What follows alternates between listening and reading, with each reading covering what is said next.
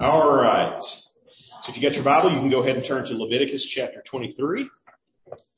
We'll continue on in our study of the biblical Old Testament feasts. We will also, a pretty significant passage for us will be in Exodus chapter 12. And then towards the end of our message, we are going to zoom in also on a passage in Corinthians. And so 1 Corinthians chapter 5. So go ahead and find your place there in Leviticus.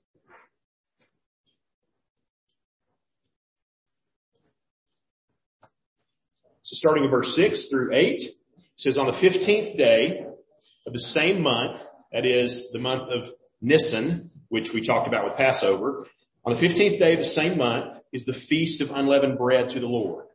For 7 days you shall eat unleavened bread. On the first day you shall have a holy convocation. You shall not do any ordinary work, but you shall present a food offering to the Lord for 7 days. On the seventh day is a holy convocation. You shall not do any ordinary work. Let's go to the Lord in prayer.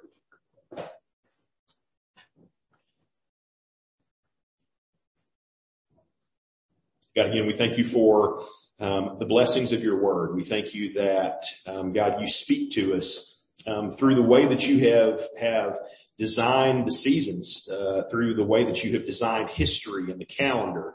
God, that you have used things in the world that you point us to remind us of your goodness and graciousness to us, to remind us of the plan that you have for our lives. God, that you use those same things to point to the coming of your Son, Jesus Christ, as the Messiah. You show us how he is a fulfillment of these things. And yet as we continue to live faithfully in Jesus Christ, they still have, a bearing on our lives. And so, God, we thank you for all the beautiful intricacy of your word. We thank you for, the clues and the symbolism and the types that you have put into all these different things, God, that continue to point us to you and your Son. God, we thank you for the testimony of those elements, that our faith is emboldened and encouraged. God, that it is shored up because we see these things. God, we pray that you would use these things to draw others to Jesus Christ, that they would see these connections and that they would, believe that there is no way that these things could all come together were it not for, a loving God behind them pointing us in a certain direction. So we thank you for your word. We thank you for what we're studying here. God, we pray each week that you would bring revival, not only to our own hearts, God, not only to our own congregation, that you would bring it to Blount County, that you would bring it to this community through the preaching and teaching of gospel-centered churches in our community, through gospel-centered believers in our community. God, that we would be those people, that you would stir in our own hearts and awaken us and embolden us. God, humble us. God, give us a great desire that you would be glorified by the lost coming to know your Son, Jesus Christ. God, we are all lacking in those things to some level. God, we do not have the zeal and the passion for your glory and for the good of others that we should. And so we ask that you would stir that up in our own hearts, but also, God, that through the power of your Spirit that you would move in our community, that we would see these things happening, and that you would use whatever our means that you seem fit to bring people into your kingdom. But again, we humbly ask that we could be a part of that, that we would be those messengers, that we would be the people who see the white field that is ready unto harvest, and that we would go and tell people the good news of Jesus Christ. God, help us to do that. Help us to be those people. We thank you. God, we praise you. We ask these things in your Son's holy and precious name. Amen.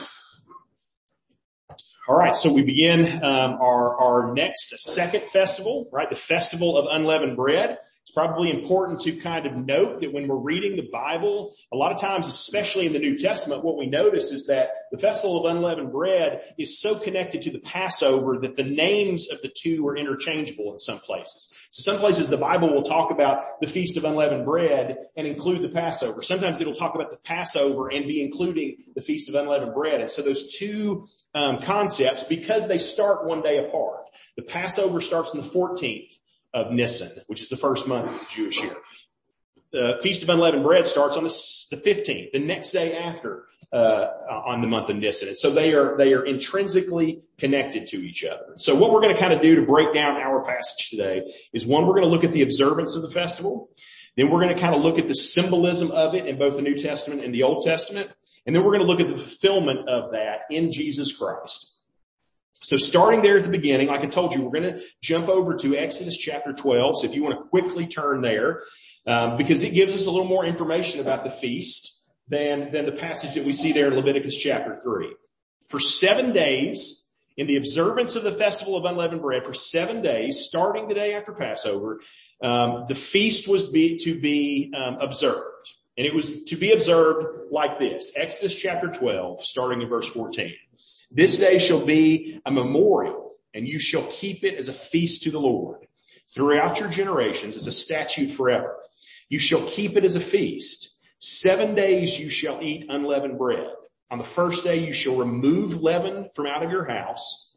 For if anyone eats what is leavened from the first day until the seventh day, he shall be cut off from Israel.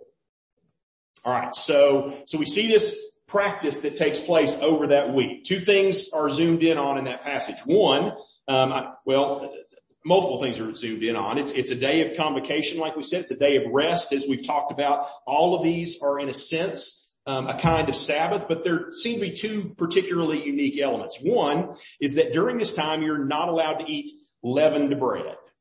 And then, also, you are not just not allowed to eat leavened bread, but you are supposed to get rid of all leaven that is in your house. All right. So I'm sure you're probably aware what leaven is. So leaven is just yeast. It's what we call yeast today. Yeast is a fungus. It eats carbohydrates and it excretes CO2, which is what makes the bread rise. So when we put yeast in bread, that process takes place where it multiplies and it uses it eats the carbs that are in there. It produces CO2. Little pockets of CO2 start popping up in the bread. That causes the bread to rise. Okay, but here's the deal. So in the ancient world, some of you are cooks, some of you make bread and you put yeast in it and you let it rise. We had some just the other day and we forgot about it and we were afraid that we were going to walk into our house and like the whole kitchen was going to be full of bread or something. That was not what happened. It doesn't work quite that quickly or that effectively. But in the ancient world, you didn't just go down to, the Dollar General and buy a packet of yeast like you do if you're a baker nowadays. So where did you get yeast? Well, at one level, everywhere. And that's because yeast is just all over the place, all the time. These little spores of yeast fungus are floating through the air right now. They are on surfaces. They're sort of everywhere, just existing out there in the world naturally. And so what would happen is eventually you would get a strain of yeast that was doing its job in the preparation of, they make it to ferment beer, but they also obviously use it to make bread.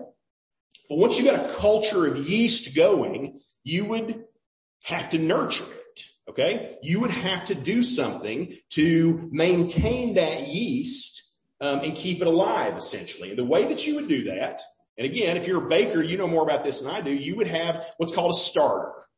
So you'd make a lump of dough, and you'd let it rise, and you'd get it all good and yeasty, and then you'd pull a piece off, right? And you'd take that little piece and you put it in a bowl somewhere and you put a covering over it so the flies couldn't get to it.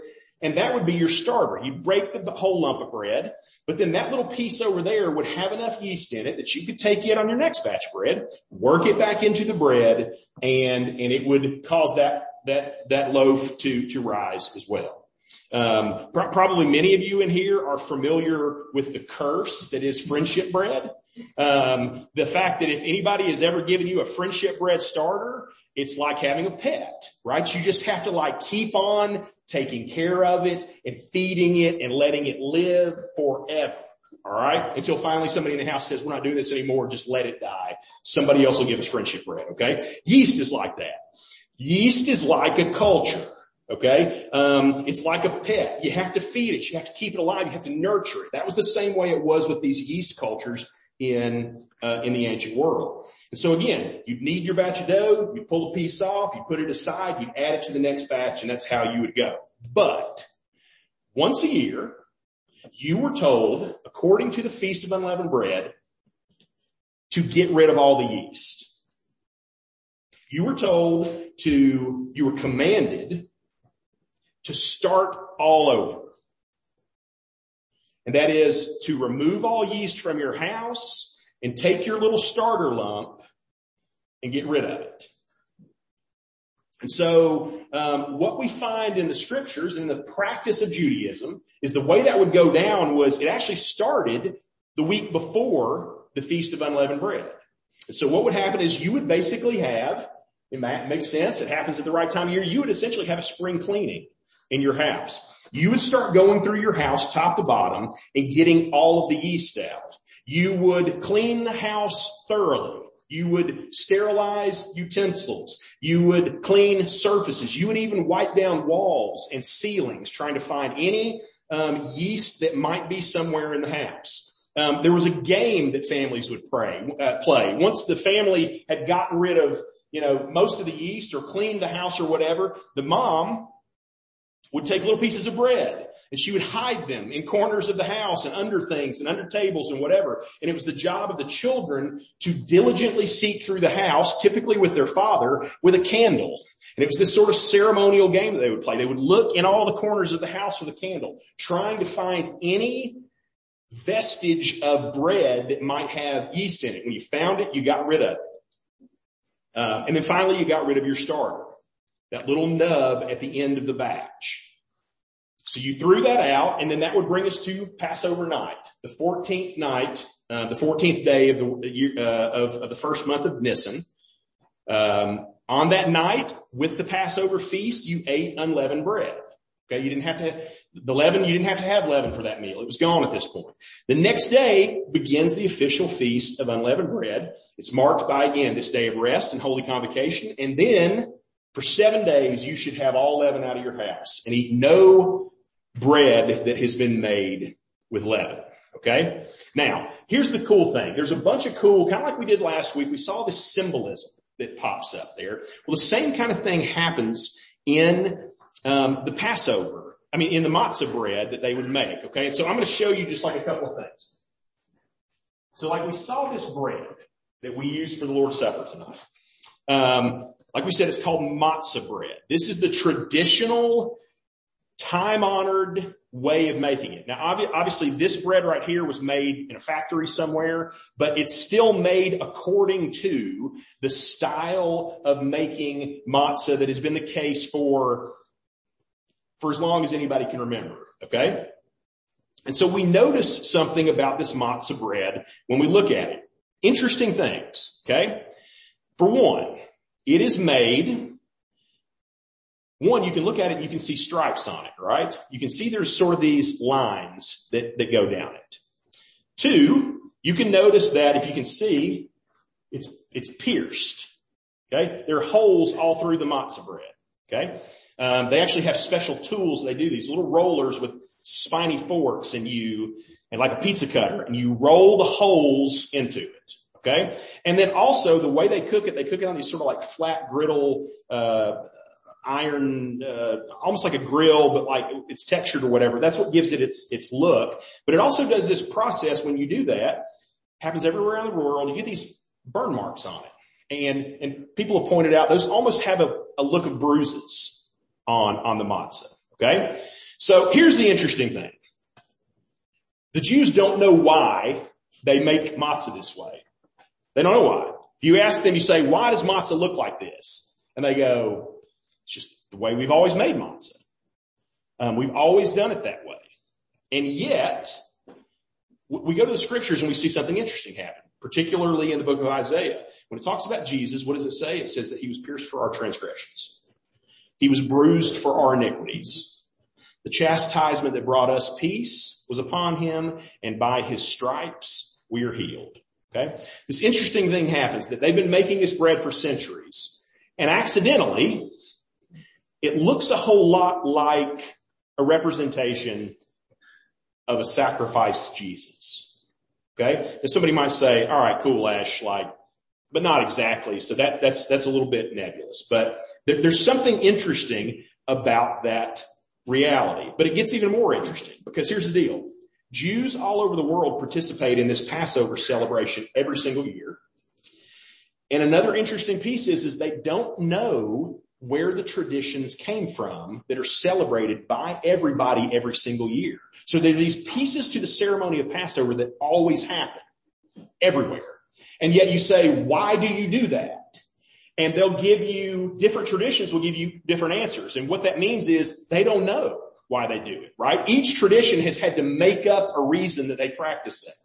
But they don't know a central reason why it started to be that way. And here's a cool part of that Passover celebration, okay? At a certain point in the evening, there's a plate on a table, and it has 3 pieces of this, okay? 3 pieces of matzah sitting on the table. At a certain point, the middle piece is removed. It is broken, and then it is taken and hidden in a bag to where nobody can see it. And it's placed away from the rest of the meal. All right. That bag or that piece that's broken off is called the afikomen. So the afikomen it comes from a Greek word, but basically what it means is the thing that comes after. The thing that comes after. And something interesting happens at the end of the meal. So at the end of the meal, this piece of bread that's taken out of the bag is found, and every single person at the feast eats a piece of this bread. And it is forbidden for you to eat anything after that. This is the last thing that you ever eat at the Passover meal. It's the final piece. It's the thing that comes after. It's the thing that comes at the end. But after that, no further things are eaten. Now, here again is something interesting. One, they don't know why there's 3 pieces of bread on that table. When you ask, why are there 3 pieces of bread? Don't know. Why do you take the middle one? Don't know.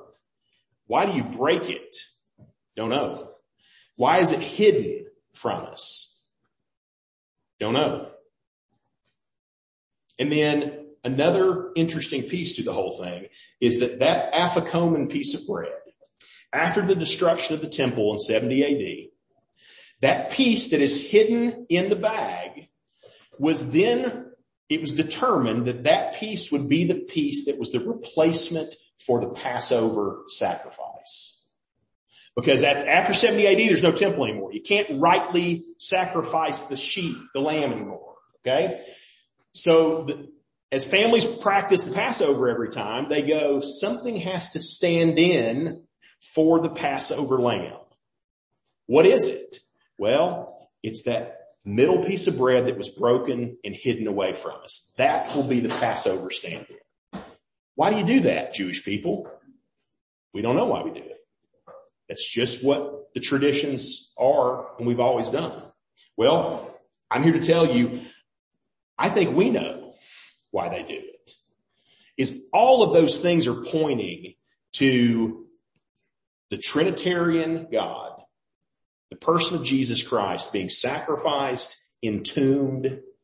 Entombed when? Well, for the day that the Feast of Unleavened Bread took place in. I mean, obviously, he was put in the tomb that evening, raised the next morning, but the time that he's in the tomb mostly is that day of unleavened bread.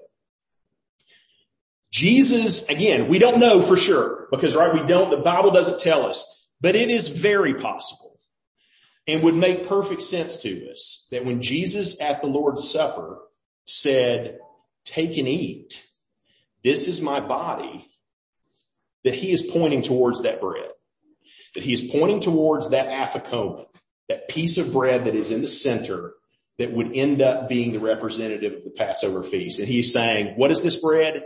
It is my body. The piece that is broken for you, that is sacrificed for you, it is my own body.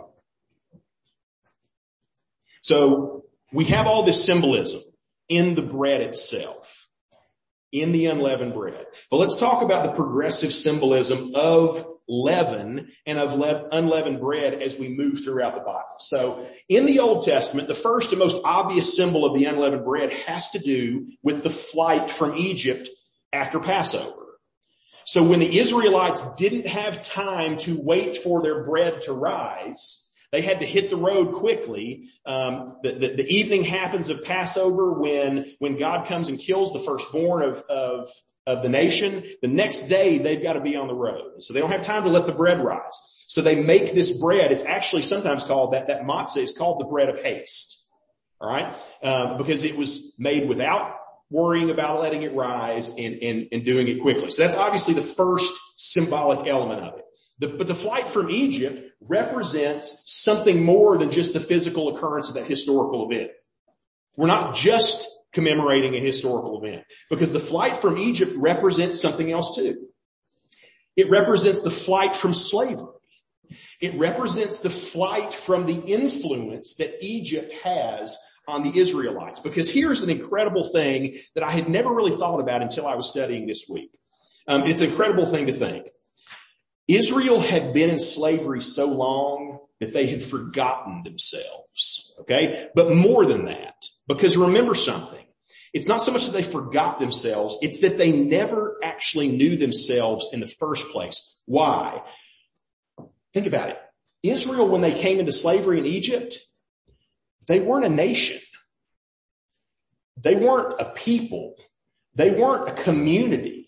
Okay? The Bible tells us that 70 people went down when Jacob's family went down, when Joseph was in Egypt and his family came down. When they came to Egypt, there were 70 people as a family. Okay? Israel began their entire context as a people group, as a nation, beginning in slavery. Right? That's an important thing to remember about who they are as a people. They began their lives in slavery. Just as a social aside in our own personal context, there's a reason why blacks in the South during the slavery era are associating so much with the stories of the Exodus and the people of Israel.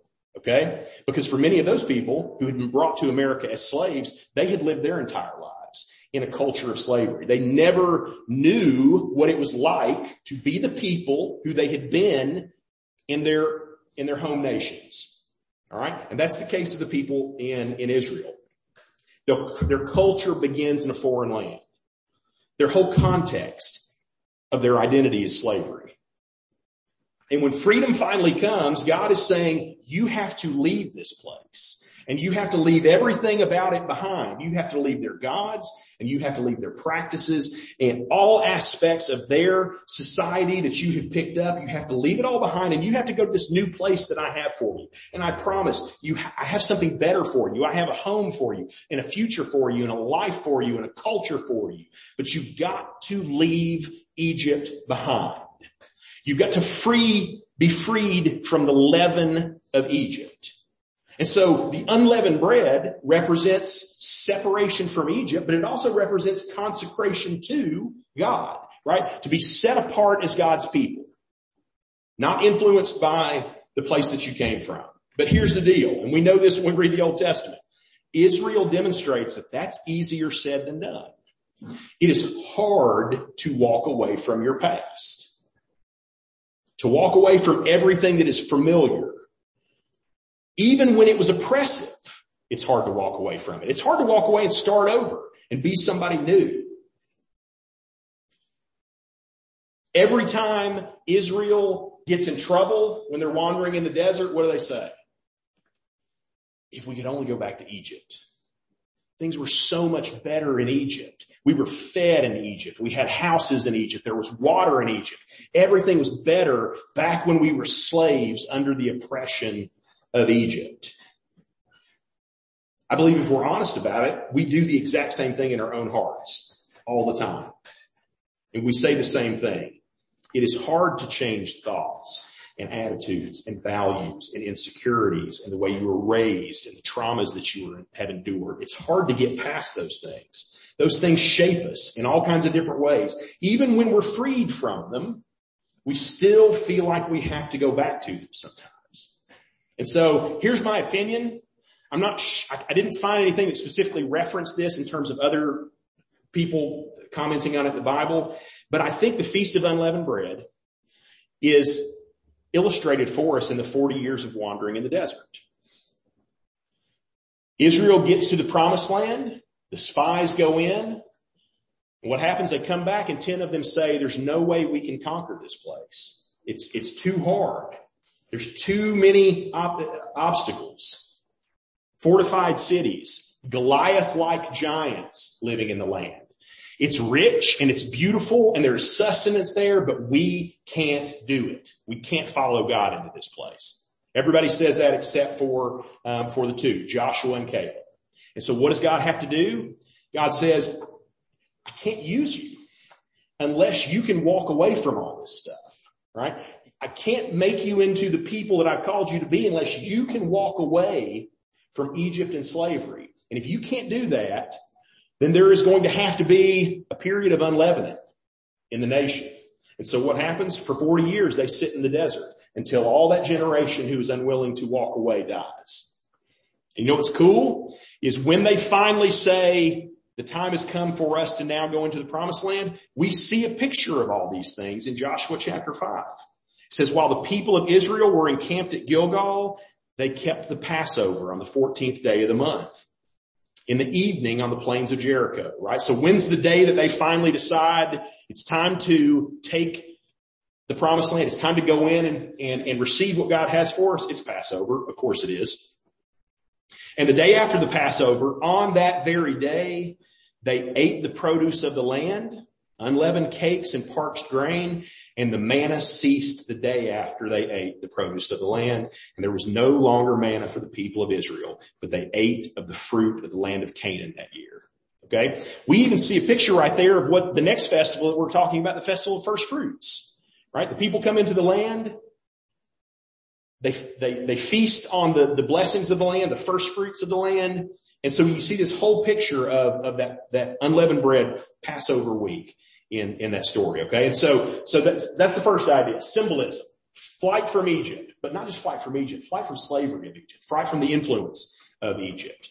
All right. As we get to the New Testament, the picture changes a little bit because Egypt's not the problem anymore when we get to the New Testament. Once we get to the New Testament, there's a whole lot of talk about the leaven of somebody else, the leaven of the Pharisees, the leaven of the Sadducees, the leaven of Herod.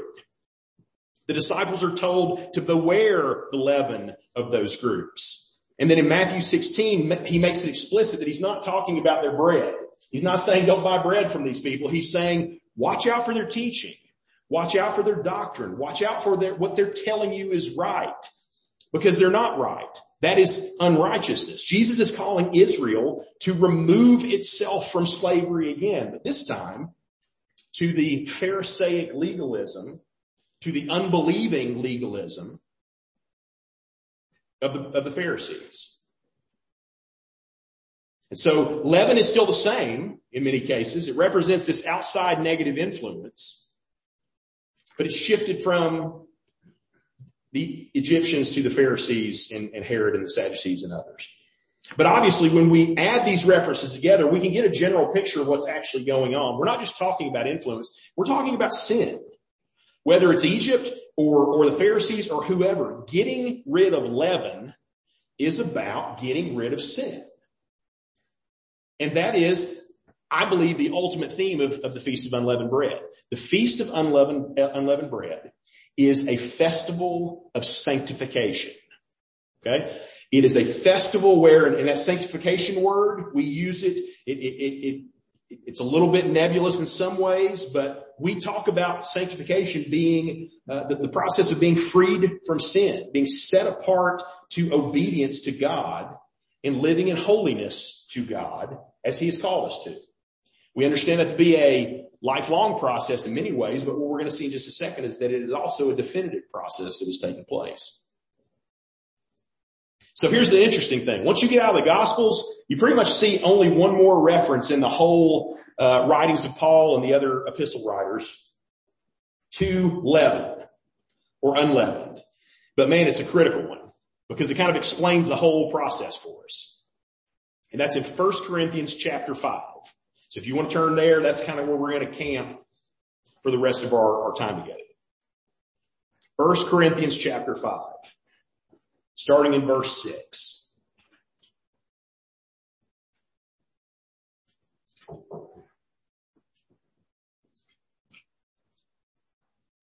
Paul writes, "Your boasting is not good. Do you not know that a little leaven leavens the whole lump? Cleanse out the old leaven, that you may be a new lump, as you really are unleavened. For Christ, our Passover lamb, has been sacrificed. Let us therefore celebrate the festival, not with the old leaven, the leaven of malice and evil, but with the unleavened bread of sincerity and truth." All right. So what we see here is a sort of multi-layered fulfillment of the Feast of Unleavened Bread in the New Testament. The first thing that we notice, look at verse 8 again. Just like we just said, leaven itself is not just the influence and teaching of Egypt or Pharisees, but it is the influence of sin. It specifically says, get the leaven out. What leaven? The leaven of malice, the leaven of evil. Okay? That's what leaven is. That's the picture of leaven. The removal of leaven is the removal of sin from our lives. Now here's the question though. How do we accomplish that? How do we accomplish the removal of sin from our lives? Well, the problem is this. It's a little more complex than just throwing out your starter lump. Okay? It's a little more complex than just wiping down all the surfaces in your house. Verse 7 says, "Cleanse out the old leaven, that you may be a new lump, as you really are unleavened. For Christ, our Passover lamb, has been sacrificed." Okay. And notice something about the language. Cleanse out the old leaven.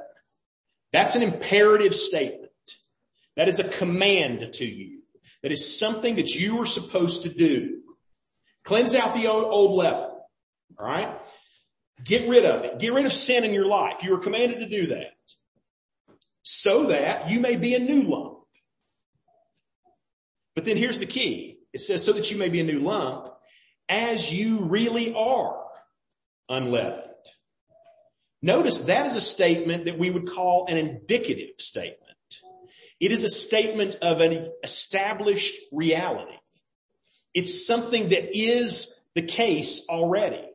So Paul says, get the leaven out of your life because you are already unleavened. Get the sin out of your life because the sin has already been cleansed from you. Well, again, how is that accomplished? It's in the next line. For Christ, our Passover lamb, has been sacrificed. The symbolism begins to stack up on us at this point. Jesus is the unleavened bread. Jesus is the bread without sin. All right. In the ceremony that we talked about earlier, and in the Passover celebration of the Jewish feast, right? That unleavened bread, that sinless bread, we're saying Jesus is that. Jesus is the unleavened bread. All right. But that's not the end of it. Because also, in the death of Christ, what happens? Our sin is placed on Christ. And what happens? Well, it's significant what day the Feast of Unleavened Bread starts in terms of the Christian calendar, because it starts on the day that we call Holy Saturday. It starts on the day that Jesus Christ is in the tomb, that the house has been cleansed, that the sin has been placed on him and put away somewhere. It's been removed from the house. It's been buried. It's been put in the grave. It's dead. Okay? You had died to your sin. It's not there anymore. Jesus is our sanctification. He has accomplished our sanctification. He has fulfilled our sanctification. He has fulfilled it and accomplished it in the same way that he has accomplished our justification. That is, our atonement, the imputation of righteousness, the propitiation. Again, I'm using lots of big theological terms, but Jesus has borne the wrath of God in your place. He has given you his righteousness, and that has made you right or justified with God. Okay? That is a definitive event. It has happened. It is accomplished if you are in Jesus Christ. And I'm saying to you that from one vantage point, sanctification is exactly the same way. We are completely sanctified in Jesus Christ because he is unleavened and he has taken on our leaven and put it in the grave. Okay? Jesus fulfills the feast of unleavened bread just as he does the Passover feast. It is finished. It is accomplished. And yet, there is also a difference between justification and sanctification. Over and over again in the Bible, we are told that we are a new status. We have a new status. We have a new reality. Okay? Over and over again, we hear the indicative. Okay? You are a new creation in Christ. That's not you are a new creation unless you do a couple things and you keep up with it and you hold on to, none of that. It says you are these things. There is no condemnation for those who are in Jesus Christ, right? These are indicative statements of the way things are now. And yet, over and over again, there are still imperatives there. There are still commands for us to do something. Resist the devil. Flee from sin. Put to death, therefore, what is earthly in you. Work out your salvation with fear and trembling. Be sober-minded. Be watchful. Make no provision for the flesh. All of these things. Even here in this passage, let us therefore celebrate the festival not with the old leaven, but not with the old leaven of malice and evil, but with the unleavened of sincerity and truth. Okay? It's a command. It's saying you have to celebrate this in a new way, living it out in terms of sincerity and truth. What we find is when we go through the New Testament, there is both an indicative statement of who you are, and there is also an imperative, an authoritative command that we must live out by Spirit-enabled obedience. Okay, again, not we're doing it on our own, not we're picking this up by our own bootstraps, none of that. We are saying it is the Spirit working in us that allows us to do it, and yet we are commanded to do something. And so I think a great place to see this is in the book of Colossians, chapter 3. You can turn there if you want to, or you can just listen as I go. But listen to how quickly the indicative and the imperative bounce back and forth to each other, because they are both realities. So Colossians 3, starting in verse 1, says this: If then you have been raised with Christ, indicative, seek the things that are above, where Christ is seated at the right hand of God. That's an imperative. Set your minds on the things that are above, not on the things that are on earth. That's an imperative. For you have died, and your life is hidden with Christ in God. Indicative. Put to death, therefore, what is earthly in you: sexual immorality, impurity, and passion, evil desires, covetousness, which is idolatry. On account of these, the wrath of God is coming.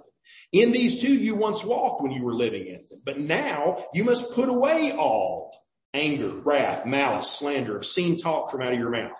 Do not lie to one another. Imperative. Seeing that you have put off the old self with its practices, and having put on the new self, which is being renewed in knowledge after the image of the Creator. Indicative statement. Here there is no Greek or Jew, circumcised or uncircumcised, barbarian, Scythian, slave or free, but Christ is all and in all. Indicative statement. So therefore, put on these as God's chosen ones, holy and beloved, compassionate hearts, kindness, humility, meekness, patience, bearing with one another. And if one has a complaint against another, forgiving that person. Imperative. And just as the Lord has forgiven you, you also must forgive. Indicative and imperative, right? Okay? Over and over again, we see this pattern all through the New Testament. And it's a debate that goes back and forth, but you can't escape it if you just read the words. is Jesus says you are something different now. You are no longer slaves in Egypt. Okay? You have been set free. So you know what? Live like free people. Command. Imperative. The Feast of Unleavened Bread is fulfilled in Christ. And yet, because of the complex way that sanctification works out in the scriptures, there is a sense that we are still in the process of getting rid of the old leaven. Jesus has accomplished it and he's fulfilled it, and yet it is something we do every single day. Every single day we are practicing the unleavening of our lives, the removal of sin from our lives. And so again, indicative, Christ is your freedom. He is your holiness. Imperative, so live free. Live holy. You're not in bondage anymore, so stop living like a slave. Become what you already are in Jesus Christ. The imperative is accomplished on the basis of the indicative. The work that Christ has done is the basis, it is the foundation, it is the power, it is the efficacy of what you are called to do in your daily life in terms of sanctification. That is the picture, I think, of the Feast of Unleavened Bread. And we live in that every single day. So this is what I would encourage us to. Again, man, I think we talk about this a lot because I think it's something that is missing from the broader evangelical and even Reformed church in the United States. Man, it's not that we're supposed to focus on Jesus and what he has done less. Okay? Man, that's the foundation of everything. It is in the warp and woof of everything we do. Okay? We don't think of that less, but we have completely ignored another piece of this to say that Jesus' grace has saved us not just from something, but it has saved us to something. It didn't just get us out of slavery for the sake of being out of slavery. It got us out of slavery so that we would live as free people. You have been saved for freedom. So live like free people in the grace and righteousness of Jesus Christ. So what I hope is the case is that we hold on to that. Okay? Are there dangers in those things? Of course there are. Can we get off track and start thinking that our personal holiness is actually what's most important in the sense that somehow we have accomplished these things on our own, that we're doing them better than the person sitting next to us, that we're certainly doing them better than the people out there, that we have won or we have earned or we have deserved or we have done any of these things? Are there dangers? Of course there are. That's what war is like, okay? We're in a war every single day of our lives, and there is nothing but dangers. Okay? The devil is smart. He is crafty. He will use anything we do and any right decision and right understanding, and he will try to twist it and turn it and get it off course and steer it away. Okay? But the reality is that, man, just because there's dangers doesn't mean that we can just say, well, cool, I don't want to deal with those dangers, so I'm going to ignore that part and I'm just going to focus on this part over here. You can't have, and get this, I think this is just a little side point, and again, maybe it doesn't mean anything. Do you think it might be significant that when we get to the New Testament, it almost seems like they can't figure out the separation between Passover and unleavened bread? They can't seem to separate them anymore. They can't say our atonement is here and our sanctification is here. And there's a hard line between these two things. No, what do? They just start talking about how the Passover feast is coming and that includes unleavened bread. And the unleavened bread is coming and that includes Passover. Why? Because these things are the same. They're connected. You can't have justification without sanctification. You can't have sanctification unless you're justified. They are connected to each other. When the indicative takes place, the imperative is commanded on the basis of the indicative. Okay? We need to live our lives out in that way. Let's close in a time of prayer, because I'm just going to keep on saying indicative and imperative over and over again, and you're going to be like, yeah, we get it, Ash, we get it. So let's go to the Lord in prayer. Asking that God would work these things in our hearts, man. It is easy for us to just continue to look and say, boy, I'm so thankful that Jesus saved me, and never say, all right, what did he save me to? What does he ask of me now? Not that I could earn it. Not that I could do anything to be worthy of it, But man, if I love Jesus and I want to honor his sacrifice, if he has commanded me to do something, then what else would I do but live my life for him? So let's go to the Lord in prayer and ask that he would work these things in our hearts.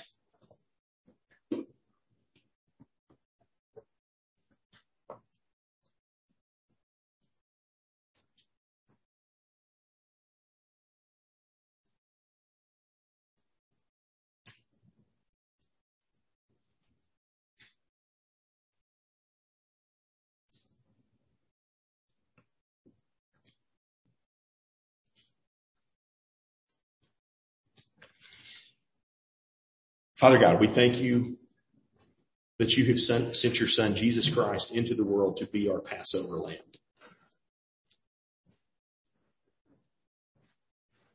God, his sacrifice has accomplished our salvation. It has accomplished our justification. God, because of his life sacrifice, because of his blood shed, God, because of his body broken, he is the Passover lamb, and he is the Afikomen bread. He is the last thing. He is the last word.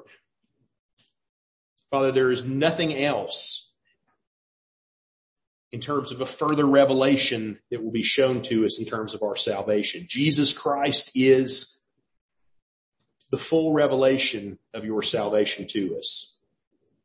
God, in your word, in the past, you spoke to us at different times and in different ways. Through the prophets, in our own time, you have spoken to us through Jesus Christ.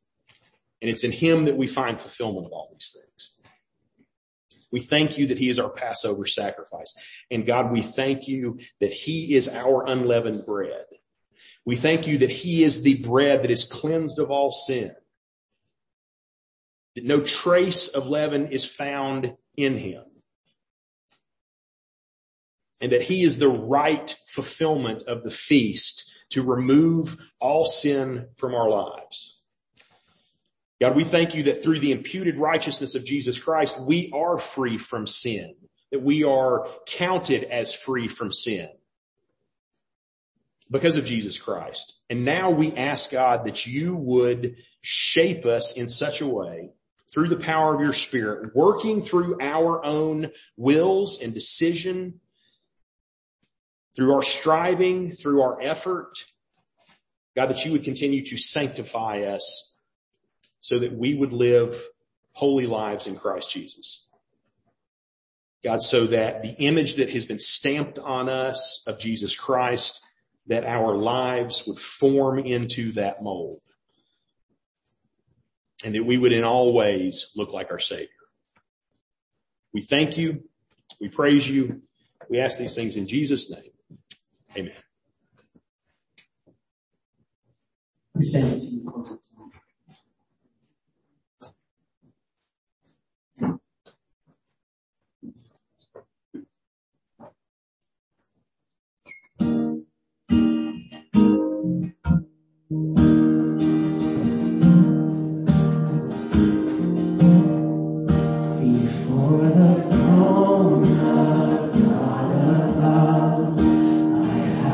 Strong and perfect peace.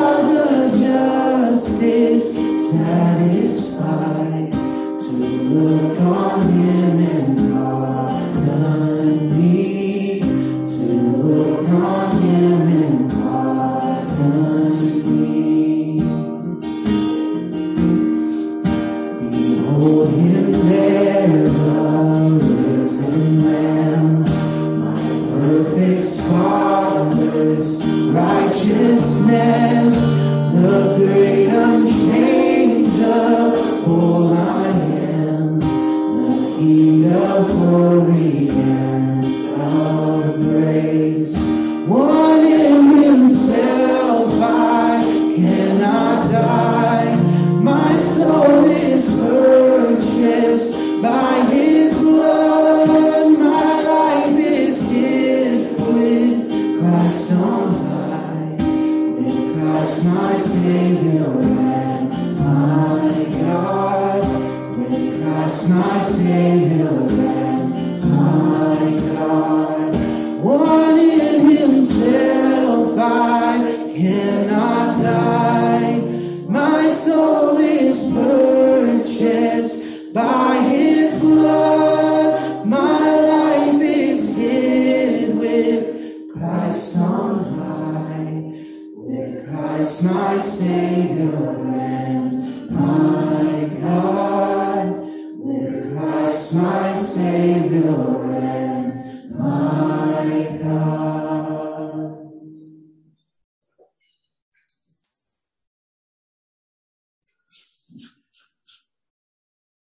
Amen. Good to see you. Glad you're here tonight. Next week, the Feast of First Fruits. Okay. And so probably, I would say, maybe I'm wrong, but probably one of the lesser recognized, feasts of the Bible in some way. Several of the others seem to have a little more emphasis when we get to the New Testament, and yet there is rich significance in the Feast of First Fruits. So we're going to talk about that next week. So hope you can be here. Hope you have a great week. Hear this benediction as you go. May the Lord bless you and keep you, make his face shine upon you and be gracious to you, turn his face towards you, and give you peace. We'll see you next week.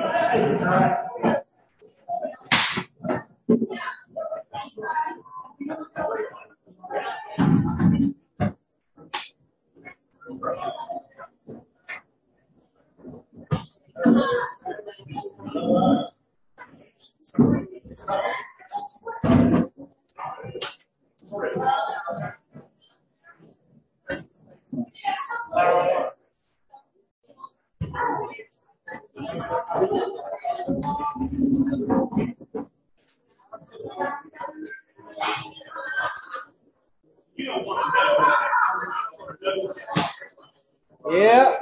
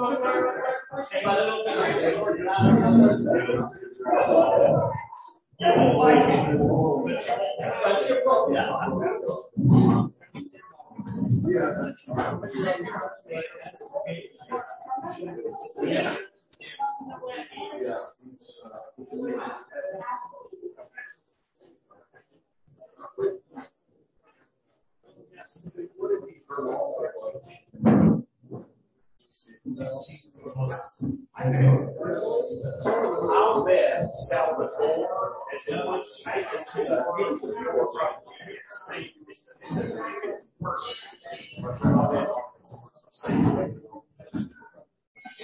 yeah, I feel it's hard.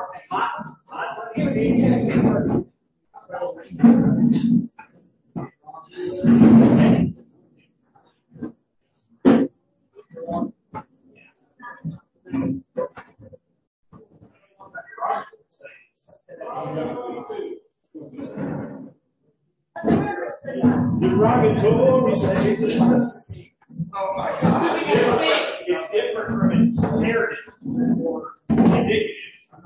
Yeah, slightly. All right. So the Lord made a derogatory statement. Have you heard of terroir? Terroir? Terroir? It's like a weird stuff out in nature that allows things like heat and wild streams.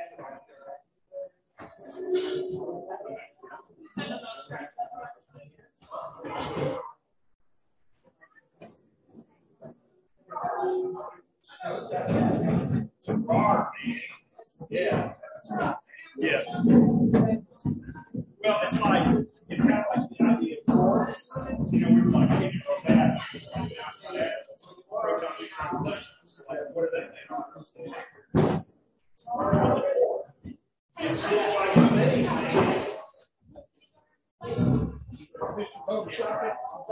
The Lord holding it all together. I have this one since I fell off one.